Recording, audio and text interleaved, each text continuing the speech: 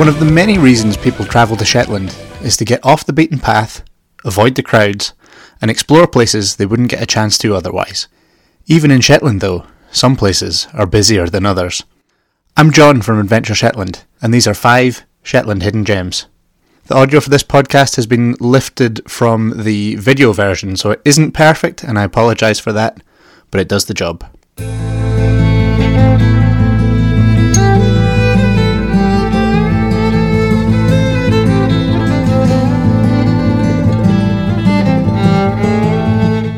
Kicking us off at number 5, we have the beach of Rosand, often referred to as Zor, which is the name of the nearest house. The beach itself has the name Rosand, which is the Old Norse for red sand, because the Vikings were really inventive when it came to naming things.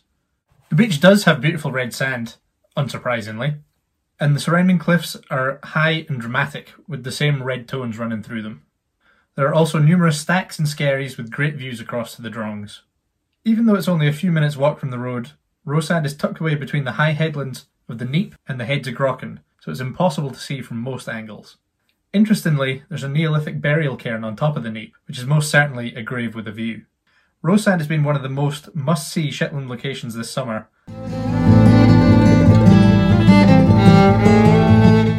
In at number 4, we have the Stones of Stowfast.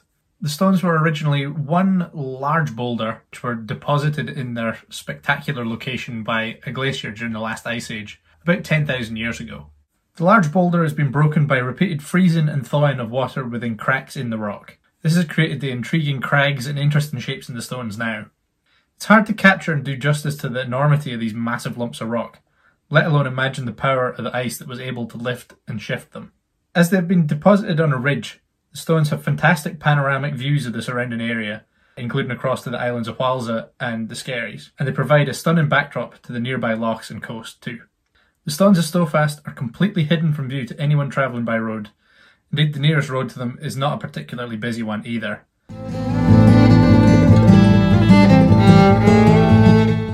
So we have a twofer in at number 3, which isn't confusing at all, is it? But really what I'm referring to here is the stretch of coastline between Selwick and Westerwick.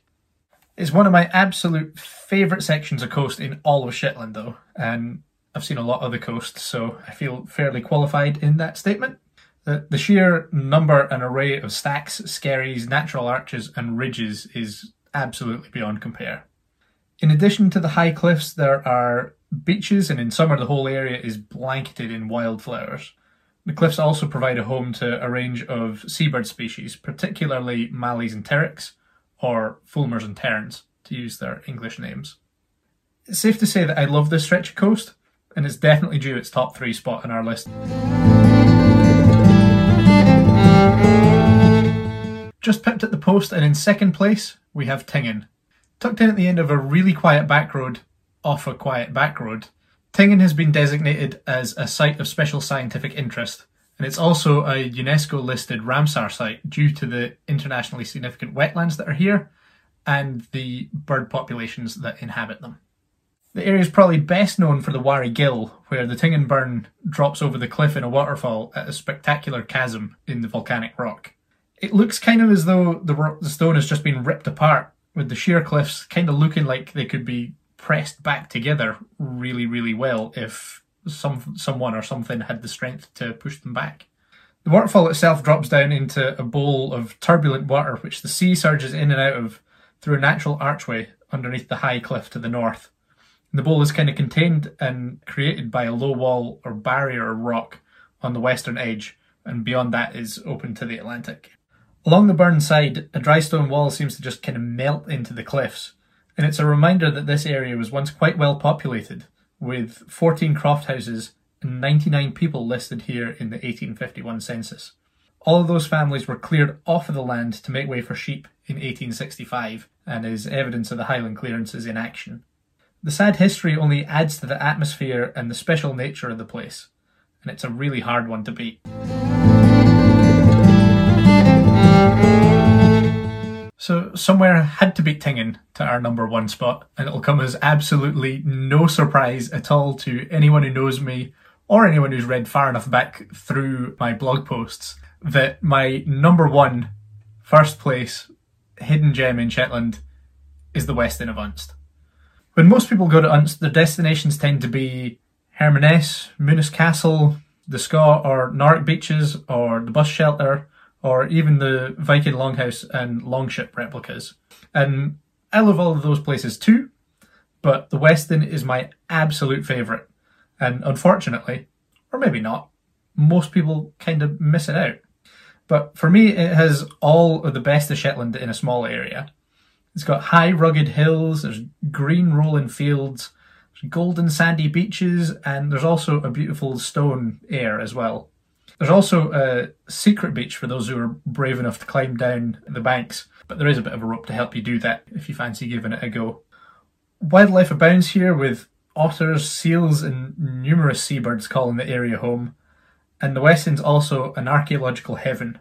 The standing stone of Lund dates from the Neolithic period, while the nearby Norse chapel and graves show that the Vikings could pick out a good scenic spot as well. Speaking of Vikings, there are at least 2 longhouses in the area, one of which I helped to excavate, and there are probably more in the area as well. There are also 2 brochs, one of which is on a small island which might have been connected to land by a tidal causeway. And while excavating the longhouse, I learned that my granddad used to come to the nearest house to it for his holidays when he was a kid. And his mam, my great-grandmother, was born and brought up in the houses just beyond that. So I also have a family connection here as well. And so for all of these reasons combined, I hope you can see why Unst Weston is my number 1 Shetland hidden gem.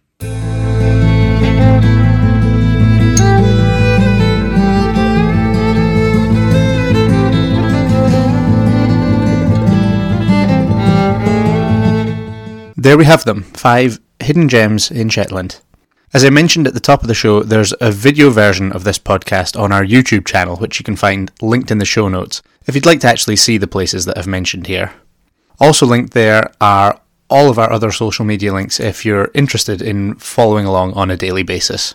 Adventure Shetland is my tour guiding company, so if you're interested in a tour or a holiday in Shetland and what I can offer to make your Shetland holiday a true adventure, then check out the website adventureshetland.com or email me.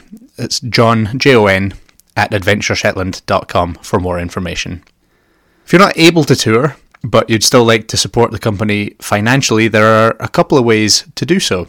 Firstly, we have an online shop which has a range of merchandise and some virtual tours on there as well.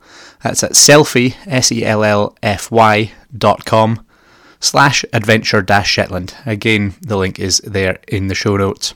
Or you can also choose to support us on patreon.com/adventure_Shetland, which is a monthly subscription service which provides a whole host of bonus content and extra features from as little as £3 a month. The podcast wouldn't be possible without the support of our patrons, and I'm truly grateful to them. The producers of this podcast are also listed in the show notes. Before I go, I'd like to thank the Revellers for the use of their songs Refugee Noblemen and Skeletons. Before they play us out, I just want to say thank you once again for listening to Adventure Shetland, the podcast. I'm Jon from Adventure Shetland, wishing you all the best. Cheerio, and I'll see you next time for more Shetland adventures.